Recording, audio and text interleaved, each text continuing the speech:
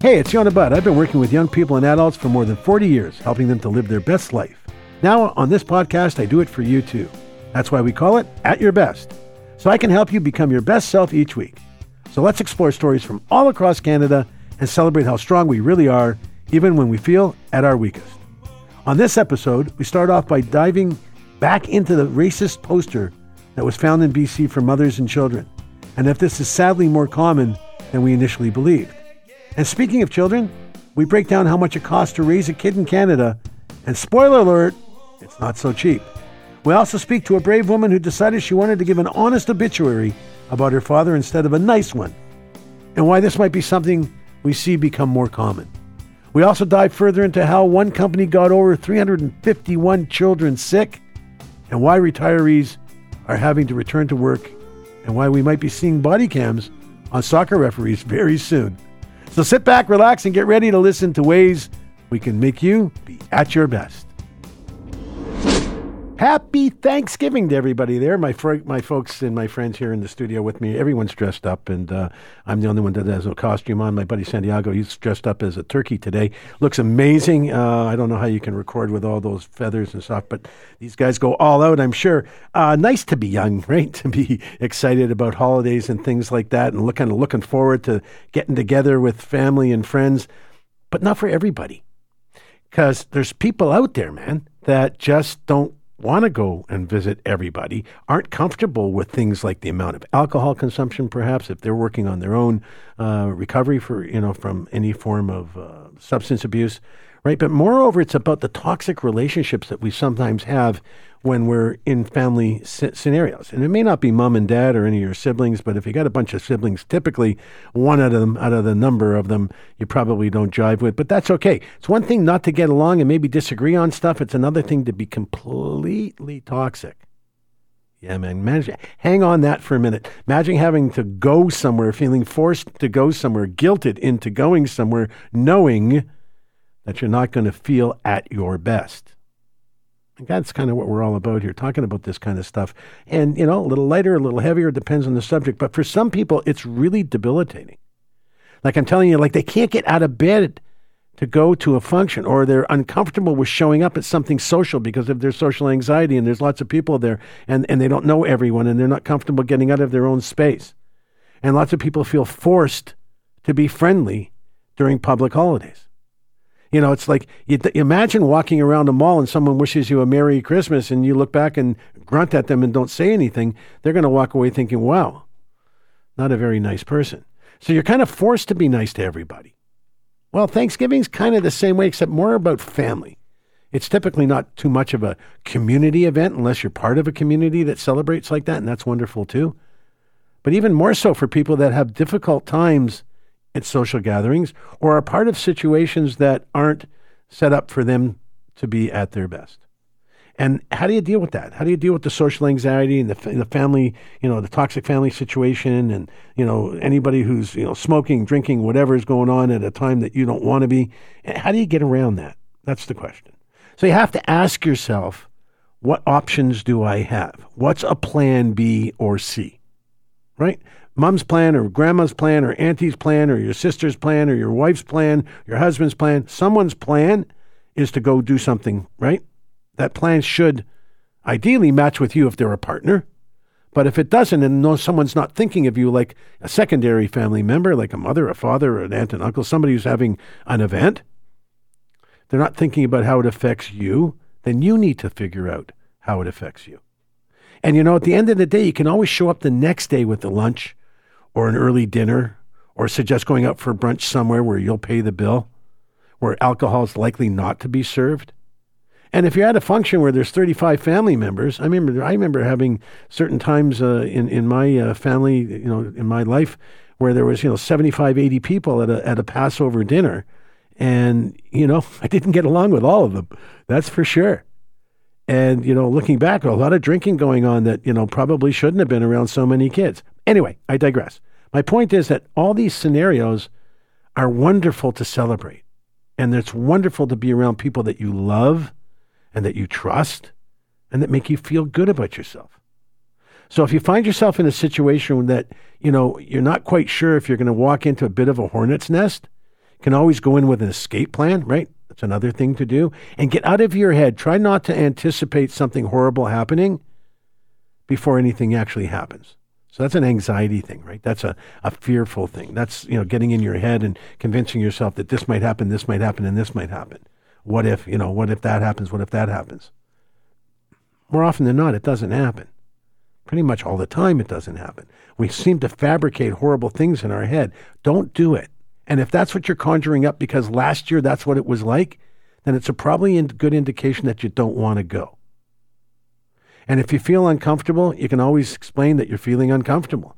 I'm not feeling great. You don't have to describe why. You don't have to explain that it's a mental health issue. And don't necessarily go. And you can celebrate another day. A day early, a day late. Either way, it's a celebration. So don't feel trapped. You don't have to do what you don't feel like doing. There's no such thing as guilt-ridden obligations. You are obligated to be honest with people, I think. And I think that leads to much better relationships. So you don't end up having a whole scenario with your mom or a family member or somebody. I keep mentioning moms. I'm sorry to do that. They're wonderful moms, and could be an issue with your dad, could be an issue with a brother, sister, or sibling of some sort, an aunt and uncle, someone's live-in, someone's, whatever. Step this or step that or in-law that. You never know, right? People come together. You don't necessarily get to vote when they become extended family members. And who knows what's going on? Everybody's got stuff, right? So I'm just suggesting just because it's family doesn't make it safe. You got to determine if it's safe for you. And if it is, go and have an incredible time. And if it's not, either put your foot in the, in the water, your toe in the water with an escape plan, or figure out something else around your comfort zone that makes that celebration more worthwhile for you and for the person you're going to be with, and kind of reduces the chance of it being a not pleasant opportunity or not pleasant experience, right? Anyway, I'm with you either way. Happy Thanksgiving. Enjoy yourself. Make it the best Thanksgiving ever. But I'll tell you, if you're living in parts of Alberta right now, or parts of BC, excuse me, you're not feeling at your best, I think, as you understand that there's still stuff going on. We talked about this last week a little bit, and I don't want to dwell on it too much, but there are still posters sprouting up in British Columbia that are pointing to an alarming reality that Canadian racism is definitely not gone. It's definitely not moved past where we thought we were when we talked about it, last week, in terms of we thought one-off poster outside a daycare, program for only white parents and children. Well, now we're seeing something that says there is a sign up in Coquitlam, Vancouver, which seems to be a hotbed for this kind of supremacy type thinking, white supremacy type thinking.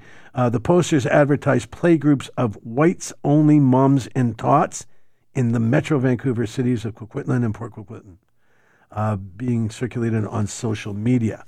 So this isn't good. Right? I get that people get to make a choice. I'm all about choice, right? You get to make a choice. You can decide what schools or what programs to send your kids to. You can decide what neighborhoods you want to live in. You can decide what communities you want to be a part of. We all get to make that choice. But I don't think we get to choose. I know we don't get to make that choice at the cost of hurting others. And in a country that just went through a whole celebration of truth and reconciliation, I don't know if you can call it a celebration, but certainly a reconciliation of a horrible scenario in our past, and hopefully in our past. This kind of behavior should never continue in any country, anywhere in the world. But what I'm talking about here are people that are acting out in ways that don't show them at their best for sure. And putting up signs that say whites only, mums and tots, blacks only, mums and tots, greens only, mums and tots, Jews only, Catholics only, any of that stuff only, you lose me right away. That's not the world we live in. If that's where you want to live, there are places you can go. If you want to live in an ultra supremacist, lifestyle, there are places in the world where there are communities that will welcome you with open arms and essentially, hopefully, God willing, stick to themselves. Doesn't have to be in a middle of a beautiful country in a beautiful province with beautiful people sticking people's noses in scenarios that we don't want to really talk about. And I don't want to hear about whites are now the minority. We are what we are. We are in a country where people come because it's a nice, safe, healthy place to live, where you can raise your children and feel safe. So that's what I got to say about that. I'm not sure what your feelings are, but I hope you can express them openly, such as my guest who's coming up. We're going to have a quick conversation with her, really not a quick one, but a conversation with her about a obituary she wrote about her dad. It was brutally honest. And we're now talking about that, and it's it's an interesting story about sheer honesty and about how that makes you feel better, maybe at the cost of others sometimes.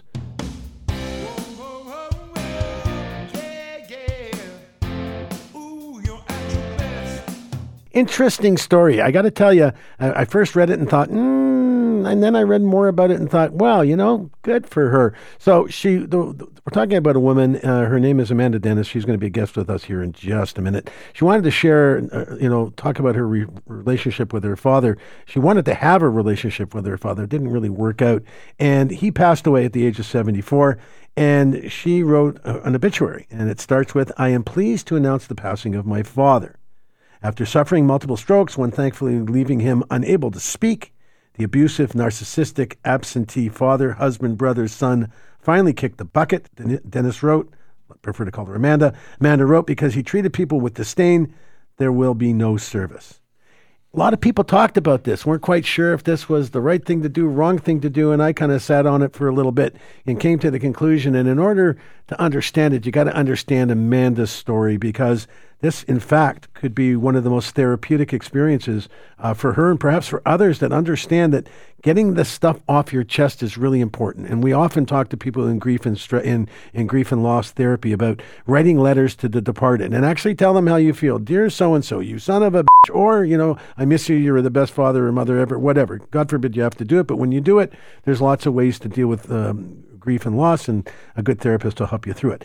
Amanda did this kind of to actually reach out and share. I don't think any loving family would write an obituary like this unless it was truthful. It had to be truthful. And it's actually cathartic for me, she says. "I had people reach out to me, total strangers, say, 'Are you the one that wrote that obituary? Good for you. I can relate.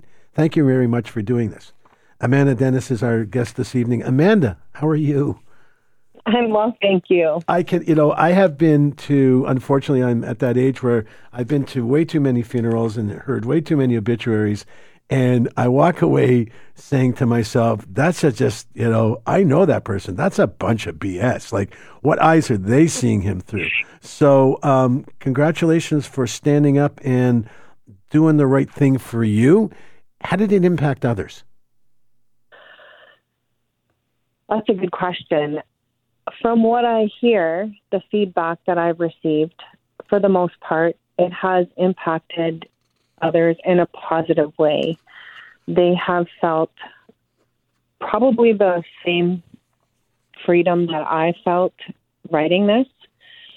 They are more open to writing something similar themselves for family members that they have had to deal with.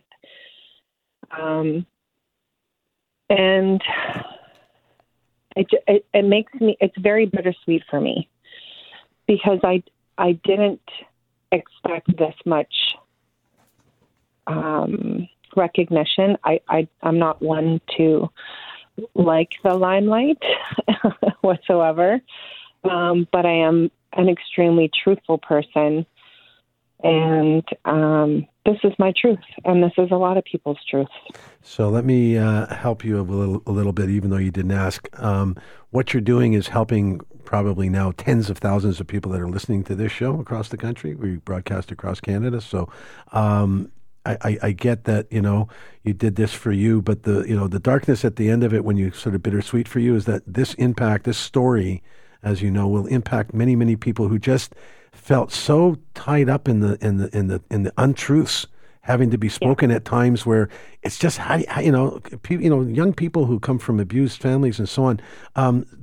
What did it feel like for you? The cathartic moment, I know, but how did that feel? Was it a loss of weight on your shoulders, so to speak? I don't want to put words in your mouth. How did it feel for you? It definitely was a huge weight that was lifted off. Especially seeing that I'm not alone. And I think that's the big thing that's come out of this, specifically for people who are in abusive situations, much like I was. We aren't alone. as a kid, you think, this is a big secret and I should be hiding this, and I'm so ashamed and embarrassed. A lot of what my father did was not talked about within my family, within even his parents. His parents refused to acknowledge it, and I needed the truth to come out, and there's no one here that could silence me anymore. I'm tired. I'm done with being silenced. Well, with that comes what you determine to be the limelight, but it's not really the limelight. It's a step in the right direction. That this is it's an obituary, but what it really does, as you can see, is it's opening the door for you to have this whole discussion about being a child of an abuser. Have you found the many years that you kind of lived as an adult, from I understand from reading a little more about this, that you were you were estranged from your dad for a long time. Did you feel kind of, I don't know, maybe betrayed in some way that you even had to write the obituary? Like, why me? I had a tiny sense of that, but no, I've always been one to step up to the plate. I didn't have a choice growing up. Because my father was the way he was, I soon and very early on learned that if I or my family needed anything, it was up to me. I was the responsible one. I was, the one who had to go out and work and help my mom pay rent and buy food. And so this to me is just natural. It's just something that I do. I just stand up for the family. Yeah, I stand up. Where are your siblings, and is your mom still with us? No, unfortunately, my mom suffered with cancer and passed away 9 years ago. I'm sorry. And I was her caretaker, and I never left her side. And my brother, I recently lost my brother in December. We're talking to Amanda Denis, a very brave woman. She wrote an honest obituary for her dad, who wasn't a person at their best for sure, but brought out the best in Amanda's in some ways, and definitely some more soul searching. Amanda, welcome back. Thanks for being a part of it with us tonight. At what point during the writing the obituary did you sort of look at it and go, am I being too honest, or too, I guess not honest is the wrong word, too harsh? Is my reality too harsh, too dark? I think the very first sentence, to be honest, but it's truthful, and the reason why it's truthful is because after the passing of my mother, it was very, very hard. She, was the biggest cheerleader for myself and for my younger brother, and then I lost my brother in December. To a massive stroke. He just, fortunately for him, just went to sleep and didn't get up. I'm so sorry. And when I found myself alone on this earth with this man who, was my father, it was scary for me. It was like I was constantly looking over my shoulder, wondering what his next move was going to be. So you were still interacting with him at that point? I mean, there was still... At that point, no, I was not interacting. But I had blocked him on most of social media. But I am a real estate agent in Sudbury, and so my phone number and my website and stuff like that is out there. So he could easily have found me. And so I was always, cautious when I opened up an email, or cautious when I picked up the phone if it was somebody calling from the BC area or whatever, because I just didn't want to get sucked into that. I was by myself, and I have a family, like a loving husband and children, don't get me wrong, but they were not in that situation with me when I was younger. So it was a feeling of being alone, walking this earth by myself, knowing what I had gone through. And my mother and my brother not being here, and just, having to basically look over my shoulder all the time and watch out for what might happen next. That's a typical sign of someone who's lived in abuse, is when they know that their abuser is not just jailed but dead. It seems to be the only time they can try to find some solace and get some sleep. How old are your kids, can I ask? My eldest daughter is 28. Okay. My son is 20, and my baby boy, I'm always going to call him that. He's going to be 16. Yeah, I'm sure he's a monster too, right? And like he's big, strong, strapping kid, and you call him your baby boy. Yeah. How do they feel about what Mom did, and did they know the stories ahead of time, or is this an eye opener for your family, like your intimate family, your husband? I mean, sure, I'm sure your husband kind of knew about it, but how did the kids act and react around all this? My kids have been extremely supportive. I am always very truthful. I don't hide anything. When you grow up in an abusive home, there's a lot of secrets. So I didn't want to keep any secrets from my kids or my husband. We're very open and honest. My kids know how I grew up. They know that they are lucky to grow up the way that they are growing up. And I hope that I'm doing parenting right. But they're very supportive. They are not shocked in any way that I have been speaking this way, because it's what I've done this whole time. I've always been honest and open with them. So now what?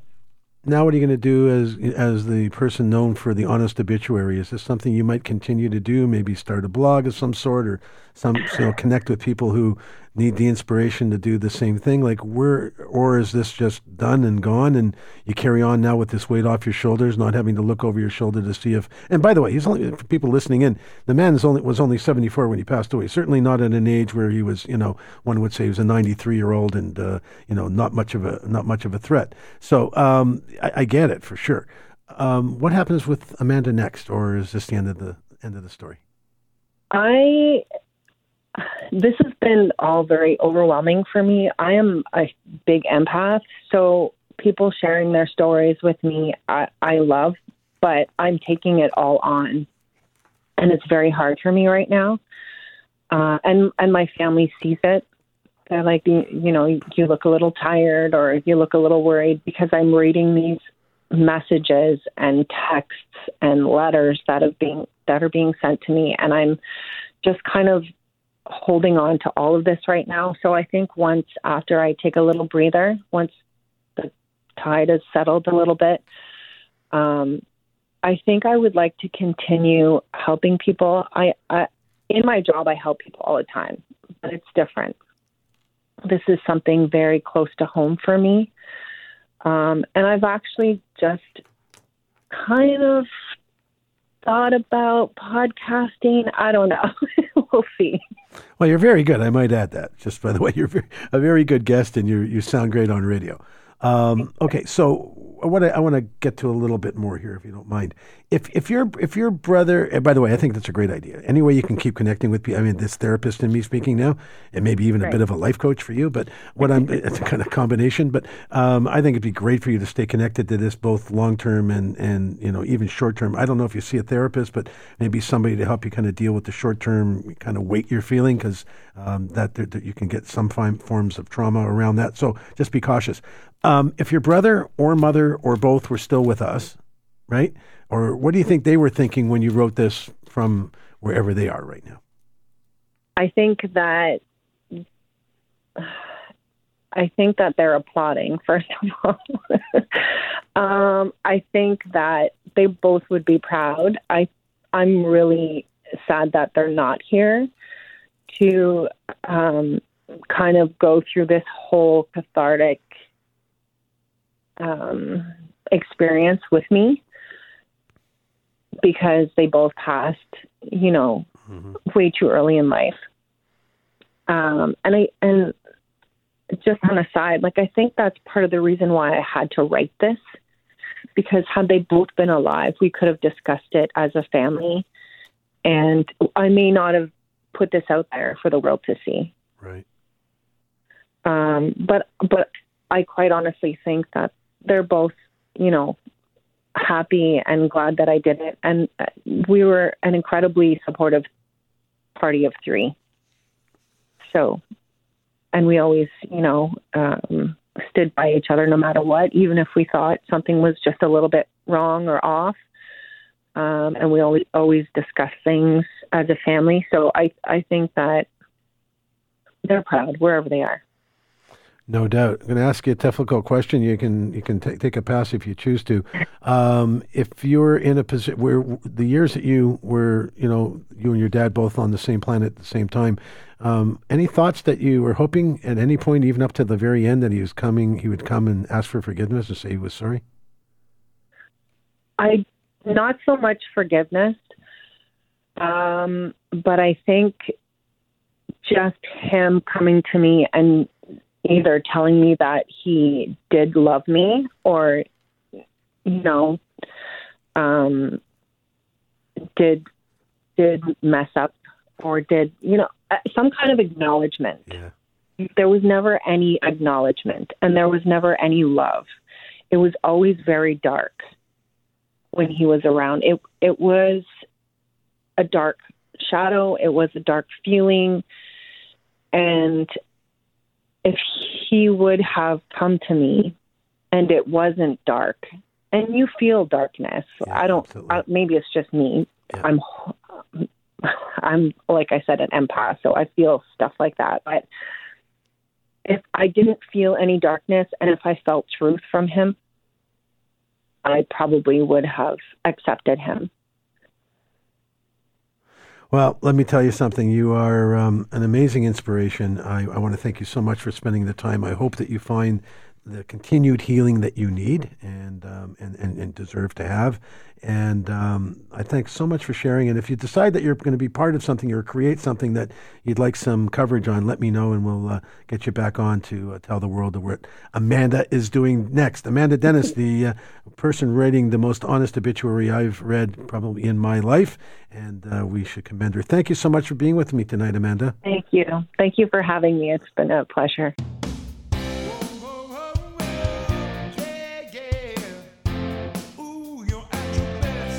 Thinking about having children, here's how much it costs, right?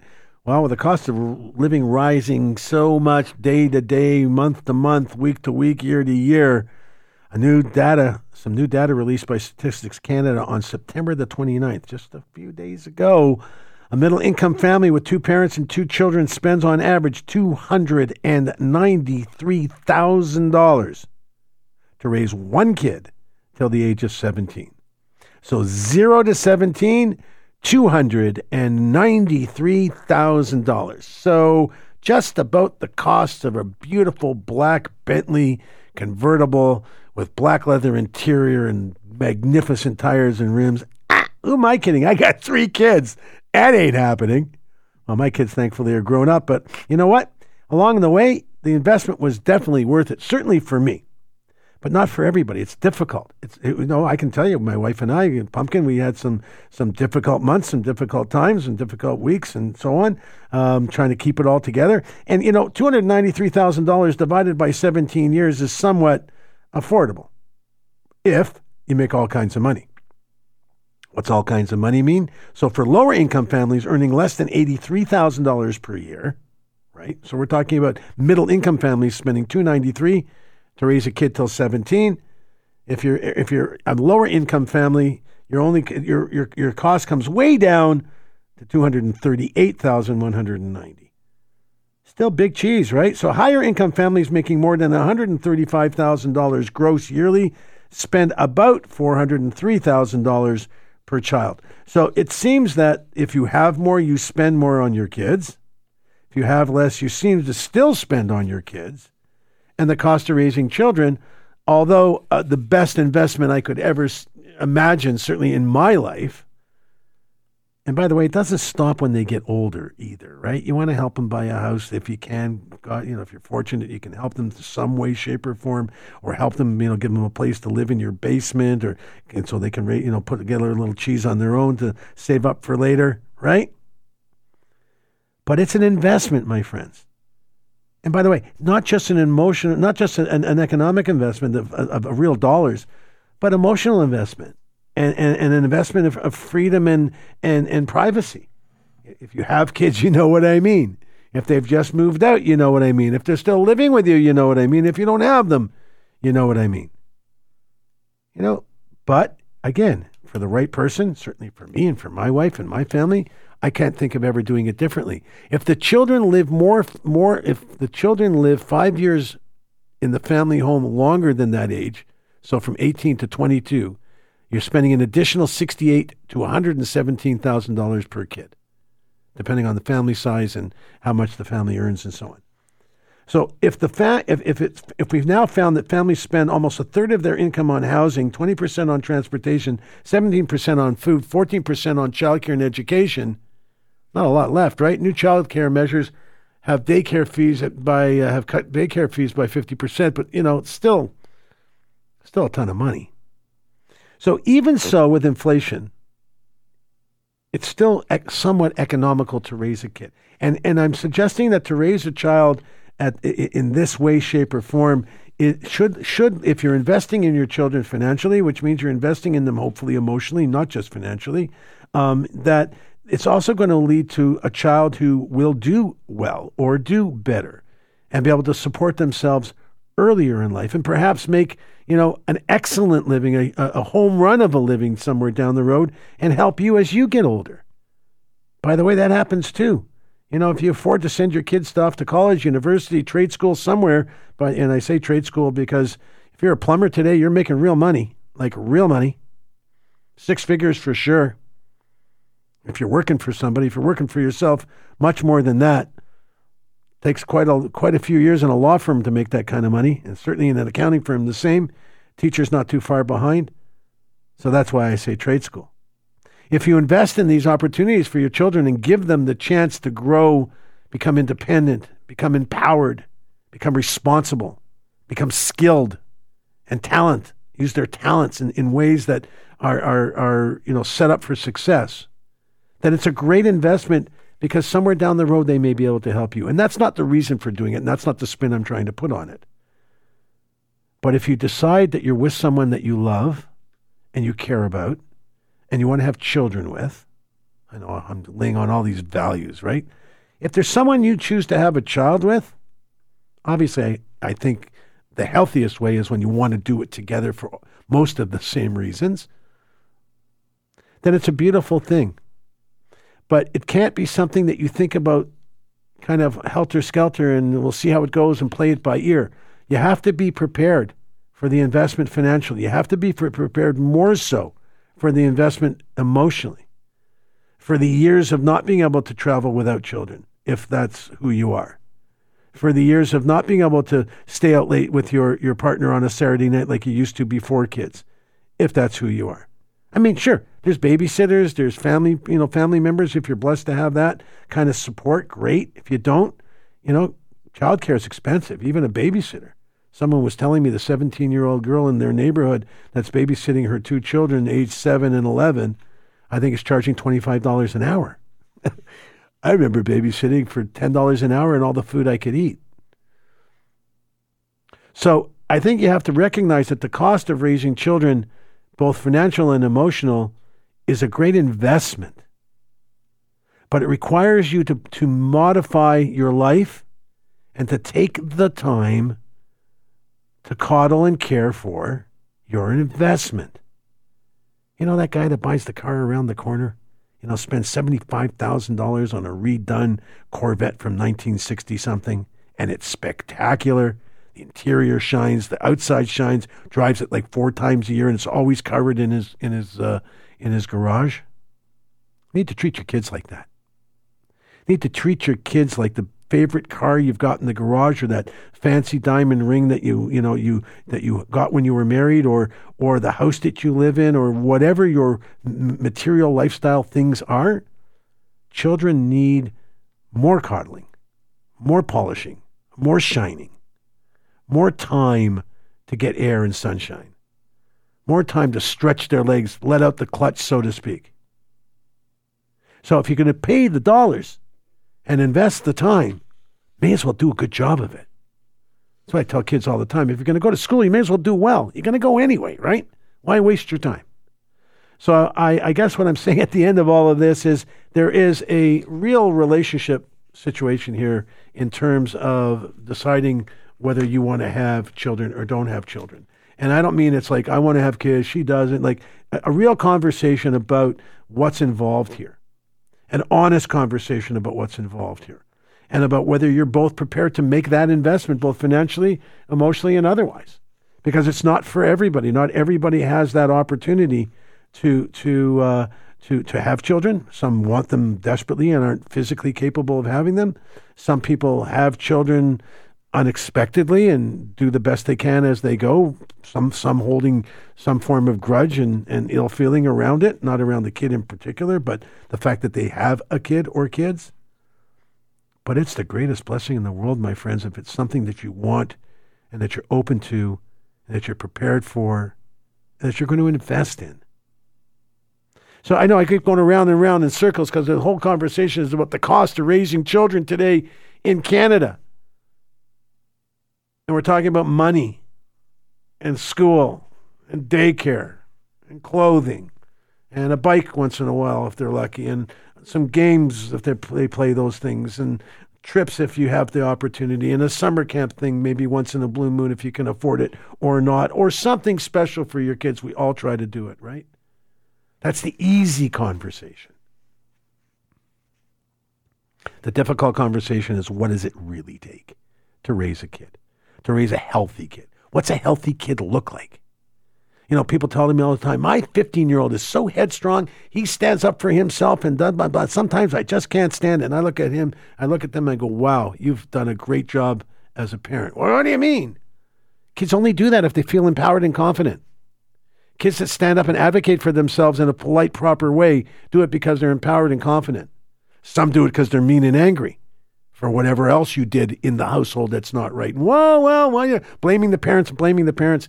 I'm telling you, 15 and 16 and 17, 18, 19, 13, that whole, kids don't get messed up by themselves. And chances are they didn't learn it at school. So let's make a great investment in our kids, both in time, money, effort, opportunity, transparency, sharing, giving, all that stuff. Very important. Because if you want to have children, you invest in a lifetime for you and for them.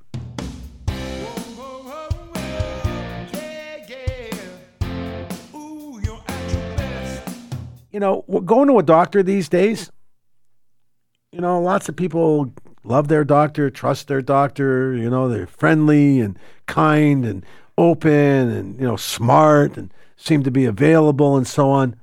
And, you know, you just don't even think twice about who they are as a person, really. You just kind of like them as a doctor. You know, I've got a family doctor he's wonderful. He's, you know, I don't know him that well as a human being, but in terms of my needs as a doctor, he's great. Well, some doctors do things they shouldn't. And when they get caught, they get in front of something called the discipline panel. If they do something really wrong, they're brought before criminal court. So we're talking about a guy, his name is Javed Pirovi. And he is a doctor in Toronto. And he was previously found to have sexually abused 4 female patients in a notorious case. It shocked the public, added pressure on the provincial government in Ontario to make the changes. And he then went on. They included that, by the way. So here's what happened. He was a no-show on, this article goes back some time. So a couple of weeks ago, a week or so ago, missed his no-show on his court case. And the panel found he yet again committed professional misconduct, this time for violating conditions on his license, which was imposed as a result of the prior sexual abuse. Guy's still practicing medicine. You getting me here? You paying attention to what's up? Like, this guy's still practicing medicine. And they included that he only see female patients in the presence of a practice monitor approved by the College of Physicians and Surgeons of Ontario, and that he posts a sign making the condition clear in his waiting room and examination rooms. Okay. Number one, why is it so important for him to keep practicing medicine when he's abused, alleged to have abused? He was found to have abused. I guess he was convicted for sure. So, as part of this, now they're suggesting that it's okay. You can continue to treat females, but you have to have some kind of female or some kind of, practice monitor in there with you. Well, I don't know about you, but I don't want to be with a doctor that's got a conduct monitor beside him, making sure he's doing the right thing. I don't need that doctor that badly. Aren't you with me? You got to be with me right now, shaking your head going, yeah, man, Yona's right on the money. Yeah, for sure I am. And a sign in his lobby, in his waiting room that says he's not allowed to practice without someone supervising him. Like, I'm doing an about face. I'm leaving the room and I'm like, holy cow. How is he even able to practice? Well, those conditions were added in 2016 by a different panel after finding that he sexually abused 4 women patients by cupping their breasts or tweaking their nipples with no reason to do so while practicing at a walk-in clinic. So it's not like the guy's a world-class gynecologist or obstetrician and he just has a skill set that, women would be at risk if he wasn't around and therefore needed his medical skill and as much as he's, a creep. So the panel sparked outrage by letting him keep his job and handed him a 6-month suspension. Seriously? I'll tell you, if anybody touched me in the wrong place at the wrong time, doctor or not, he's going to the hospital in an ambulance. I'm not waiting for some panel to make a decision to take him off the street for 6 months. They found that he could improve with counseling. So the college prosecutors urged the panel to revoke his license and unsuccessfully fought all the way through the Ontario Court of Appeal to overturn the decision. This is going through lawmaker by lawmaker by lawmaker. The guy still gets to practice practice medicine. So recently in the past few weeks, he was given a 7-month suspension starting October 10th for violating his license conditions. What happened is he hid the note, he hid the letter. The decision came following a request by college prosecutors and his lawyer, who entered a plea of no contest on the doctor's behalf. The plea means he doesn't admit guilt, but consents to the panel accepting the allegations. It's ridiculous. They gave him a month more for not obeying his conditions, a month longer than the 6 months they gave him for actually abusing the women. Like, holy cow, man. What kind of world are we living in? So one of his victims, her name is Tamara Dixon, a champion of a woman to stand up and talk about this openly.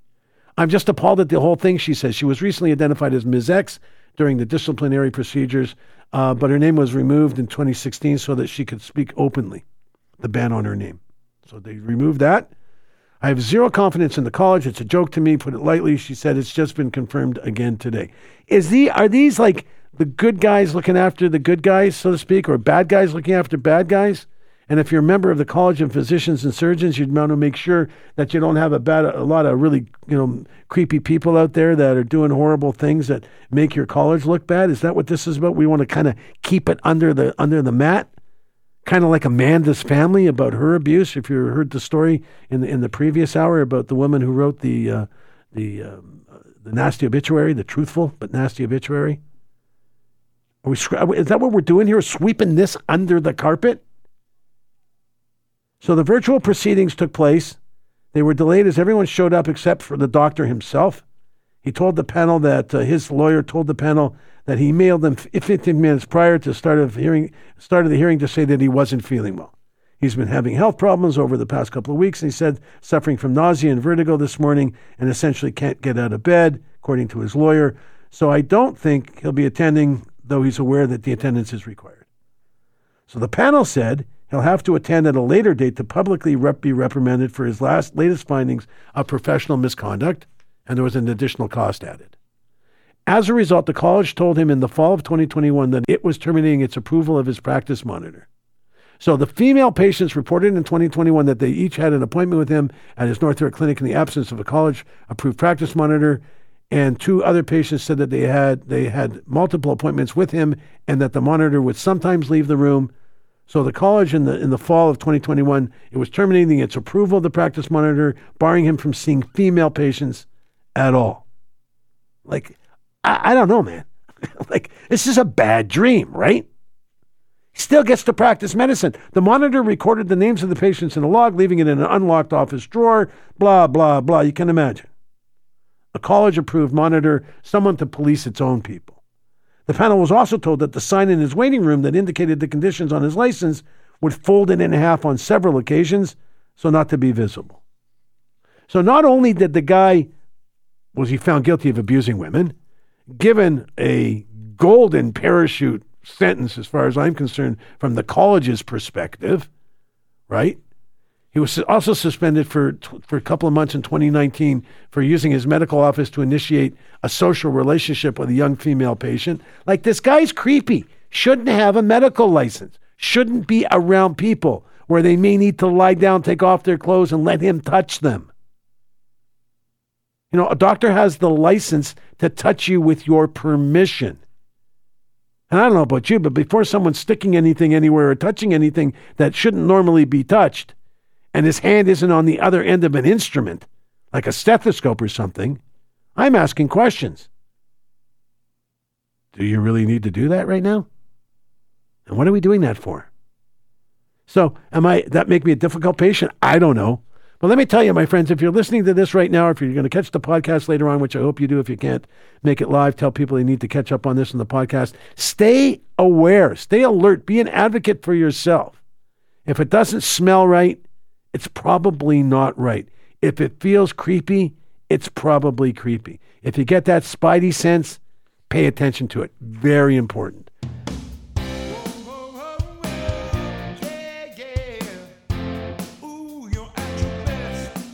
I don't know if you are kind of a fussy eater, not a fussy eater, if you really pay too much attention to where you eat or what kind of food you eat or who's preparing it.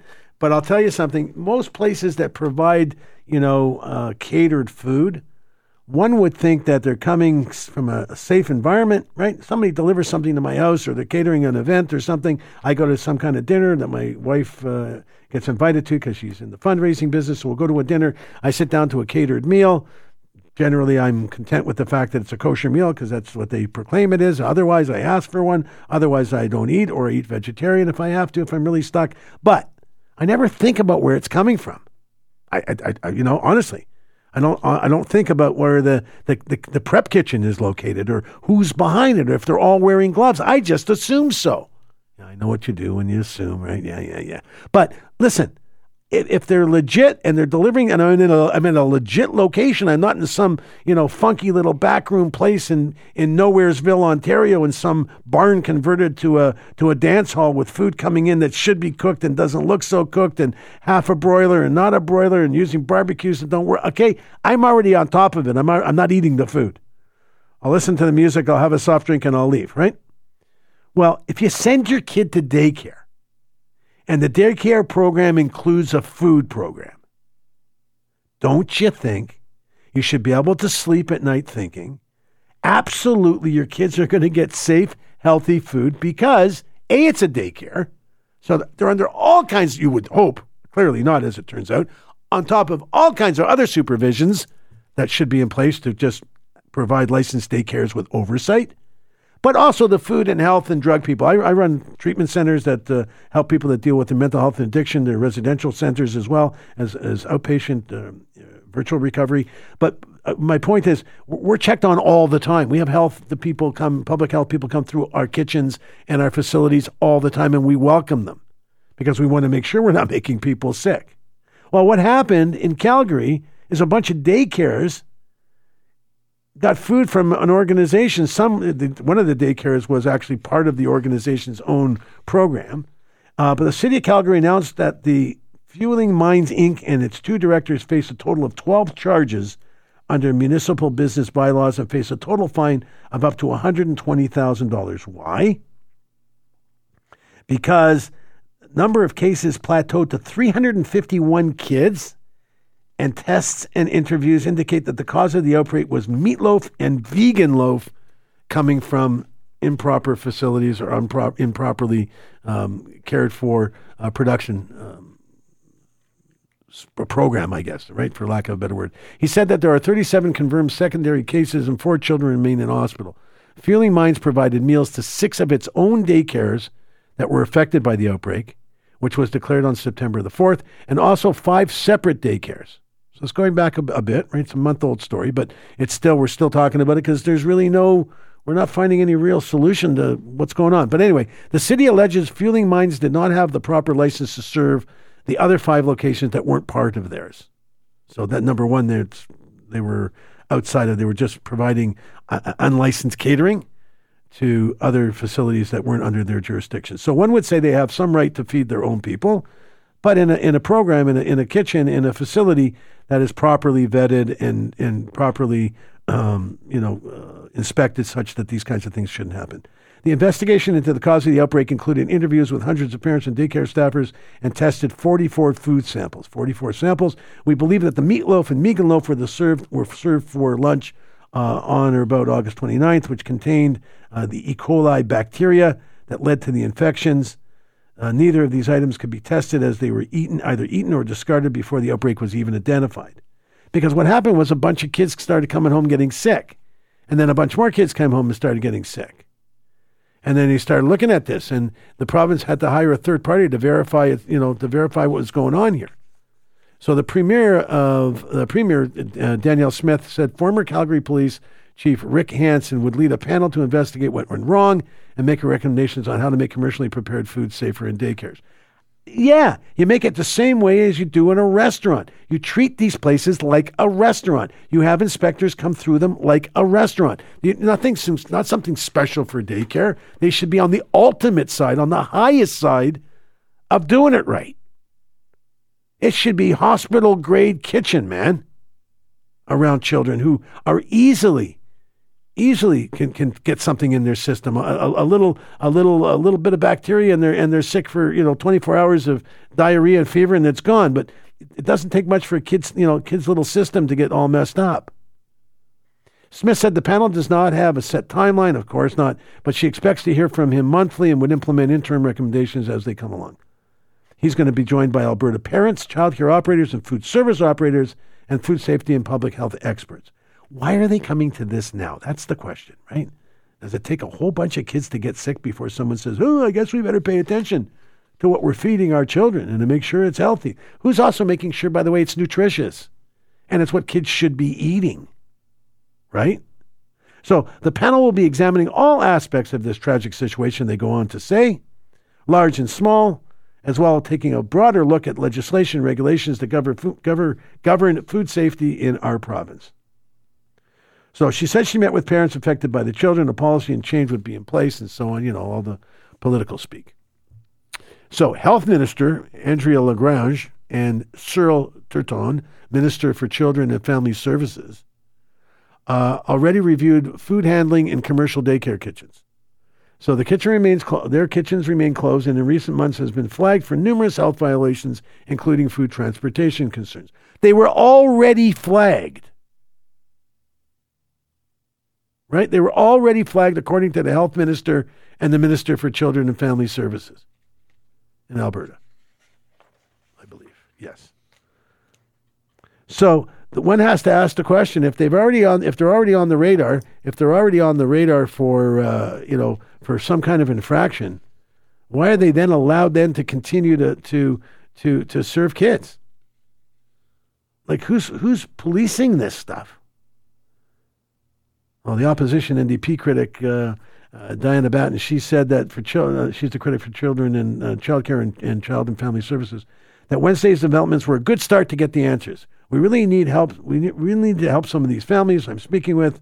However, it brings up and illustrates there's a lot of problems inside the system, so on and so on, more political speak. Doesn't help anybody.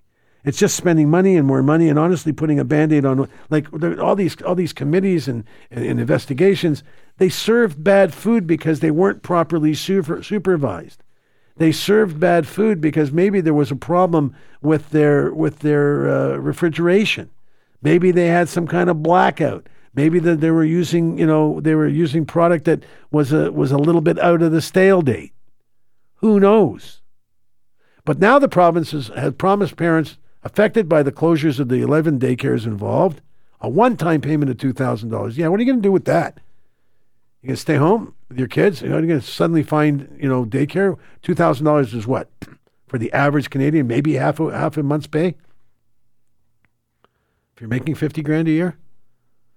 And they've now since reopened. So they were closed around the middle of September, but they've now reopened. But 8 more daycares faced closures or partial closures in the days that followed as secondary cases were identified. So last week, the compensation program would, according to Smith, the minister said, or the premier said, would only be available to parents of the 11 daycares at the root of the outbreak. So, I don't know. Doesn't make a lot of sense to me. It doesn't sound like these people are at their best at all. At all. And to now just be giving it, some form of lip service and putting together, some form of or some form of committee to investigate this. Like, shame on these adults, man. Shame on these people. You can't get away with that in a democratic country in North America. Like, we just can't treat our children like you would treat animals. And by the way, I once did a show where we feed our pets sometimes better than we feed our kids. Anyway, enough.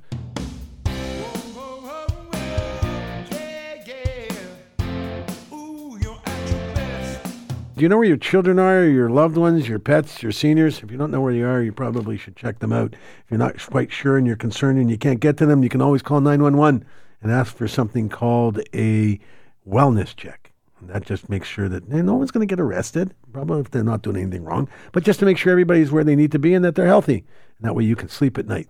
So I'll tell you, if you are a referee, if you have been involved in youth sports or even, organized adult sports, and seeing how people talk to and treat referees, you would be appalled. Well, it really happens. It's disgusting. You heard the story of once there was stories about horrible hockey parents. Well, there's horrible soccer parents and horrible baseball parents and horrible basketball parents. Parents just seem to forget that when they come to watch their children play, or if you're an adult and you're coming to watch somebody in an adult league come and play, the key component to the experience is watch. That means we use our eyes. And I'm not trying to be sarcastic or cute. I'm just trying to explain that what's leading to this story is we sometimes, as parents or as loved ones or as fans, lose our stuff on the wrong people, meaning no one.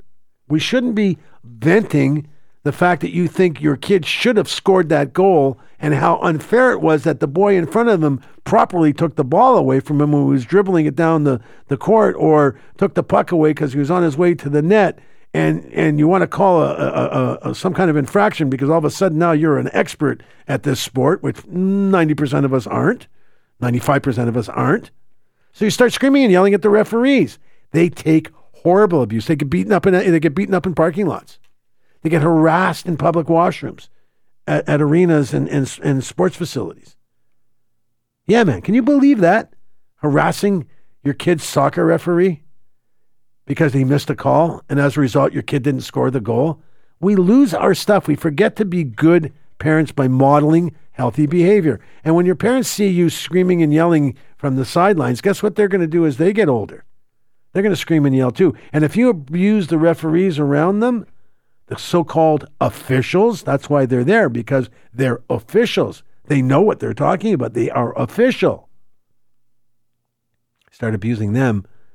What's the chance that your loved one or your kid is going to respect them at all? So you get the shouts from the stands, right? Way to go, well done. And then there's a lot of parents that scream and yell. So according to Angelina Baldino, she's an assistant referee. She had a video camera strapped to her chest. A stark reminder that we often come from parents and spectators in the stands, coaches on the sidelines, and players on the field is not so nice. So what they're trying to do is they're trying to gain and grab the actual live footage and data and use that sometimes in imposing some kind of infraction or penalty, right? Some kind of policy around a penalty for whatever the sport is. banning somebody from an arena, banning somebody from a field, having them charged criminally. Oh, yeah. Some of this threatening stuff is absolutely, according to the criminal code, 110%. You're at the very least going to be convicted and get some kind of fine or something the first time. Second time, not so much. Third time, you're going to go do some kind of jail time.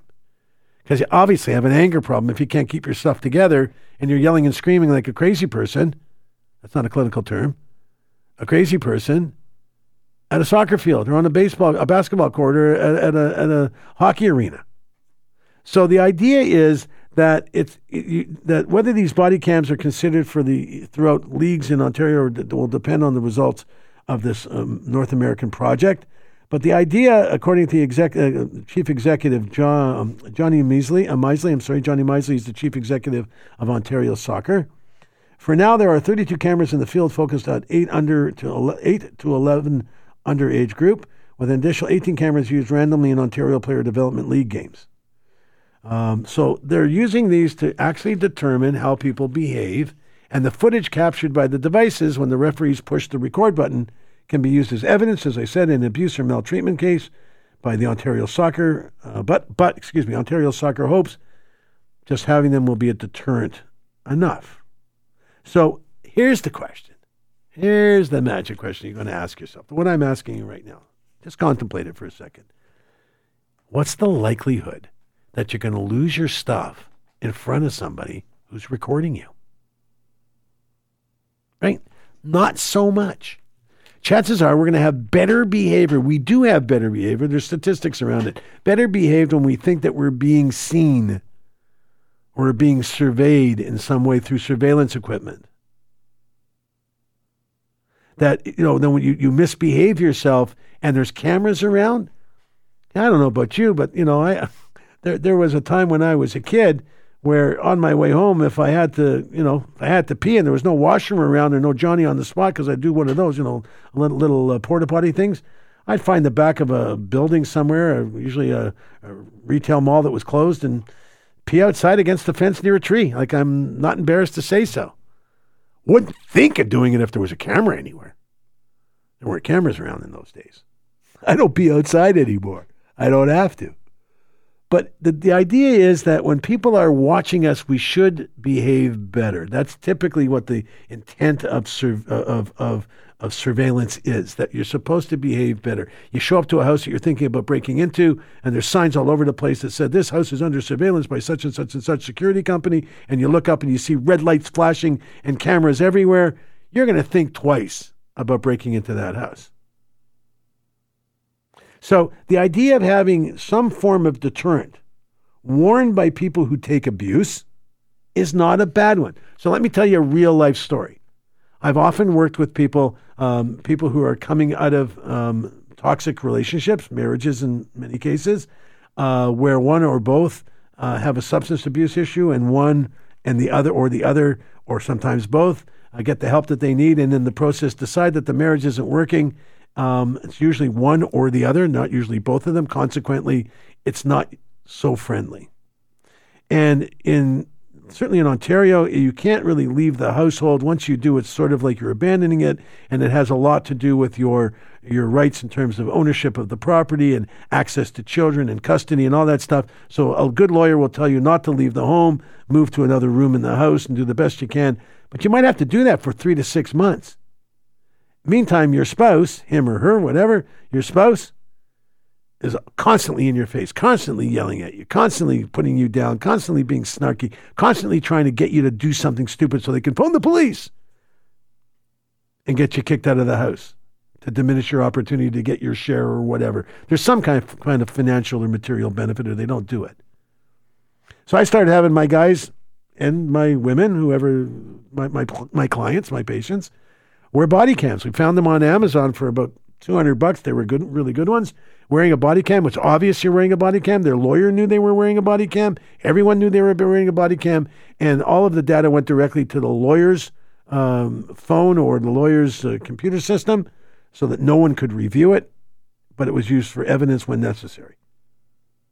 So I'll tell you, it reduced the amount of abuse these people took by up to 75% in some cases, and at least 50% in every other case. because the one or the other partner, spouse, or otherwise definitely thought twice about yelling or screaming or sticking their fingers in the face of the person or giving them a little nudge or keeping something from them or doing something stupid in the middle of the night, like coming into their room and turning on the light and yelling and screaming. Yeah, people do that. So body cams, unfortunately, are a good idea because, unfortunately, we live in a society where we're not always at our best, and we tend to vent at people and do things to people and make people feel unsafe and insecure. So these types of things become somewhat of a deterrent. And again, it only works if the data is going somewhere else. Otherwise, you have to deal with the potential abuse of someone grabbing the camera when you're sleeping and not paying attention, whatever. It's not flawless for sure. So there are signs now around around these soccer facilities where the folks that are the referees that are testing this body cam program, saying that referees are wearing body cams and your communication with them is under surveillance or something like that. I'm making up the sign, but I'm assuming that's what it says because I haven't seen a real sign to look at or read to you. So the idea of it as a deterrent is a brilliant idea. The idea of being able to share that information and share, that information down the road in terms of training coaches and referees and people in terms of what to watch out for, and better still, turning it into a what not to do for parents before their kids get signed up for a sport. And parents need to sign that they saw that they saw it online, like doing an online test or exam. They saw all of the modules and they agreed to them by giving them a check mark. So that's my thought on body cams. They can be used for good, they can be used for evil. Your choice, up to you.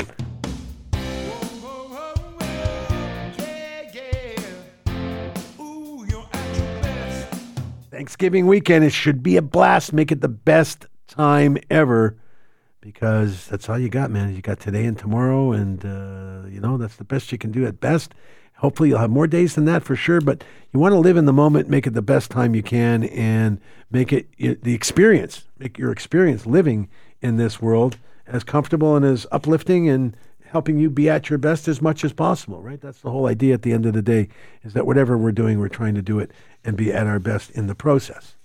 Well, if you're a senior, if you're a retiree, not necessarily a senior, it depends on what you call a retiree. But if you're a retiree, some retirees, by the way, are 55. Maybe that's a senior. I don't think so, but whatever. I think a senior I feel should be like 80.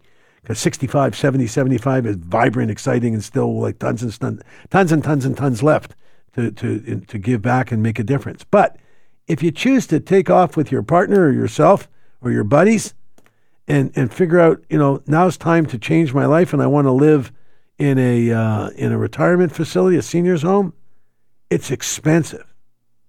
So this woman, Judy Verrill, she retired from her role. She had a job as a telecom company. She's building a successful career, 35 years.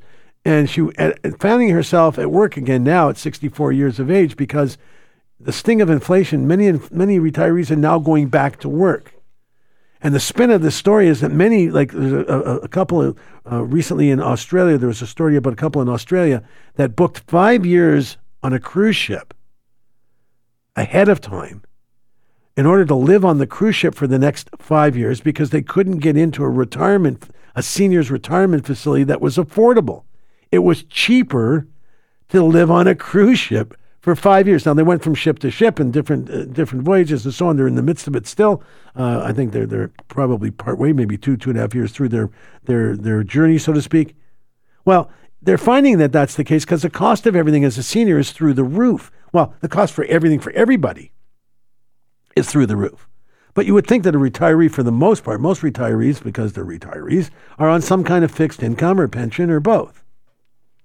So this person, this Judy that we're talking about, after working for 35 years and being 64 years of age, which by the way is still so young, right? Still so young, decided she needed to go back to work because she couldn't cut it.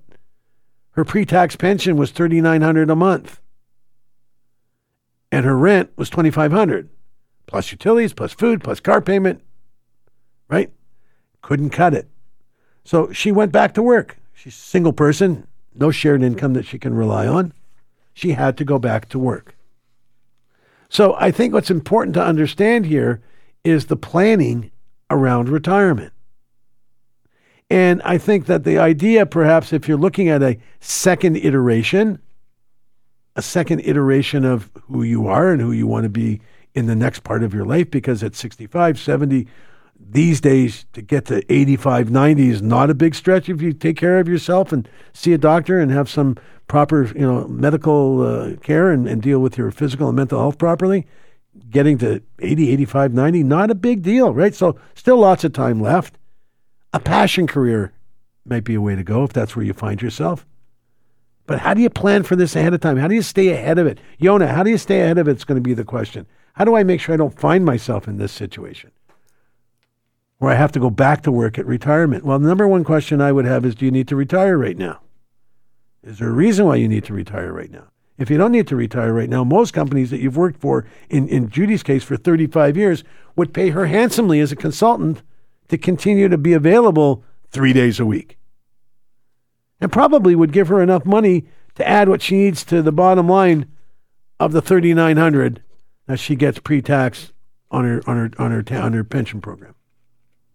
So it's not being able to afford. It's one thing is worrying about not being able to afford stuff today. It's also worrying about not being able to afford stuff going into the future.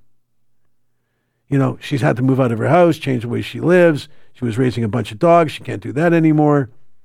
According to the Royal Bank of Canada online survey in June of this year, 1,500 Canadian adults found 39% of them, 39% of the respondents felt that inflation continues into 2024. They fear that it will take them longer to retire, while 21% say they might have to go back to work. So the postponement of retirement is one solution. Going back to work in some kind of passion job might be another. Perhaps, I know a lot of folks, a lot of police officers, firefighters that at, 55, 56 have put in their 30 or more, 35 sometimes. They start early, 20, right? And are carpenters. They like to work with wood. They, sell little things online. They like doing home renovations. They do it for a few friends here and there on weekends and their time off. So retirement for them is I'm stopping to work as a firefighter. I'm going to take my full firefighter pension, and now I'm going to be a Mr. Fix-It, or I'm going to build some furniture, or I'm something for the next 20 years of my life. Stopping work and doing nothing, not having a good plan into retirement, leads to poor mental health, substance abuse, physical issue, physical ailment issues in terms of your health and so on. It's just there needs to be a plan for everybody. So the fear factor is, what's it going to be like tomorrow? And the challenge then, if you're a person in retirement, the challenge is, who the hell's going to hire you? Who's hiring a 65-year-old for a new job? Well, these days it's retail because they can't find anybody. It's food service because they can't find anybody. So you're finding that people that, bank managers, people that had, big paying jobs are now working for just above minimum wage just to make all the pieces fit. Good retirement today from what you had set up 25 years ago isn't what it needs to be today to go take you into the next 20 years. And clearly, I'm not a financial planner from this topic and this conversation we're having. But my point is that some forward thought into what's life going to be like when, right? When I'm 65, when I'm 70, when I retire, if I retire. I can't think of giving up, and I don't have to at this point yet, but I can't think of not working in some way, shape, or form. Certainly doing radio and doing my coaching, maybe back off from some of the therapy stuff sooner than later because it gets to be a little much after these many decades. But, the iteration is just a work in progress. I mean, it's always been a work in progress. So where are you going to find the kind of job? So there used to be available, I'm not sure there still is, but there used to be mentoring programs available through the Canadian Development Bank. And they would offer, experienced retired executives to small up and coming startups that were using some of the funding available through the development bank. So they would allow certain make certain executives available to them. The executives got paid. So that would be an interesting job for someone in retirement. You need to learn how to retire. Same as you need to learn how to get a job, you need to learn how to retire. What does that look like? How do I make that work for me? How do I do that and still have the flexibility to do some traveling that I've longed for all these years? Spend time on my tennis game or my golf game or in the gym or, swimming or doing whatever. So there's lots of opportunities for you going forward, as long as, there's things like reverse mortgages. I don't want to get into it, but there's lots of things. If you own your own home, there's options for you. But I don't know. I don't think I want to live on a cruise ship for 5 years. Sounds like a pretty good plan if that's what they're up for. But I also don't want to find myself, sitting at 70 or 75 or 80, wondering how much longer I can afford to live. Because there's nothing more deterring for someone who's not feeling well than thinking about how much of a burden they might be on their children, or how difficult it might be to continue to survive this lifestyle and continue to pay rent or whatever they have to do wherever they are, and not to be a burden on their children or on the community or on the public. Continuing to be vital, continuing to be necessary, continuing to be a part of the conversation. Relevant is a good term lots of people talk about in their senior years. So there you have it. Make a plan if you're not there yet. If you're in the middle of retirement now and you're thinking, I could make some extra money, find something to do with your time if you're not doing it. And if you can do that and make some cheese at the same time, it doesn't all have to be volunteer. Maybe someone there's out there where you can be a helper on some crew or work in a store that's interesting to you because you happen to like what they sell or something, right? Lots of people, I found many women that I know in retirement end up working in clothing stores and jewelry stores and places they'd like to be because that's where they like to be. So retirement is as you set it up if you're able to do so. It takes thought, and it needs to be done years ahead of the actual trigger date. And if you can postpone it because you're not ready, that's definitely the way to go for sure.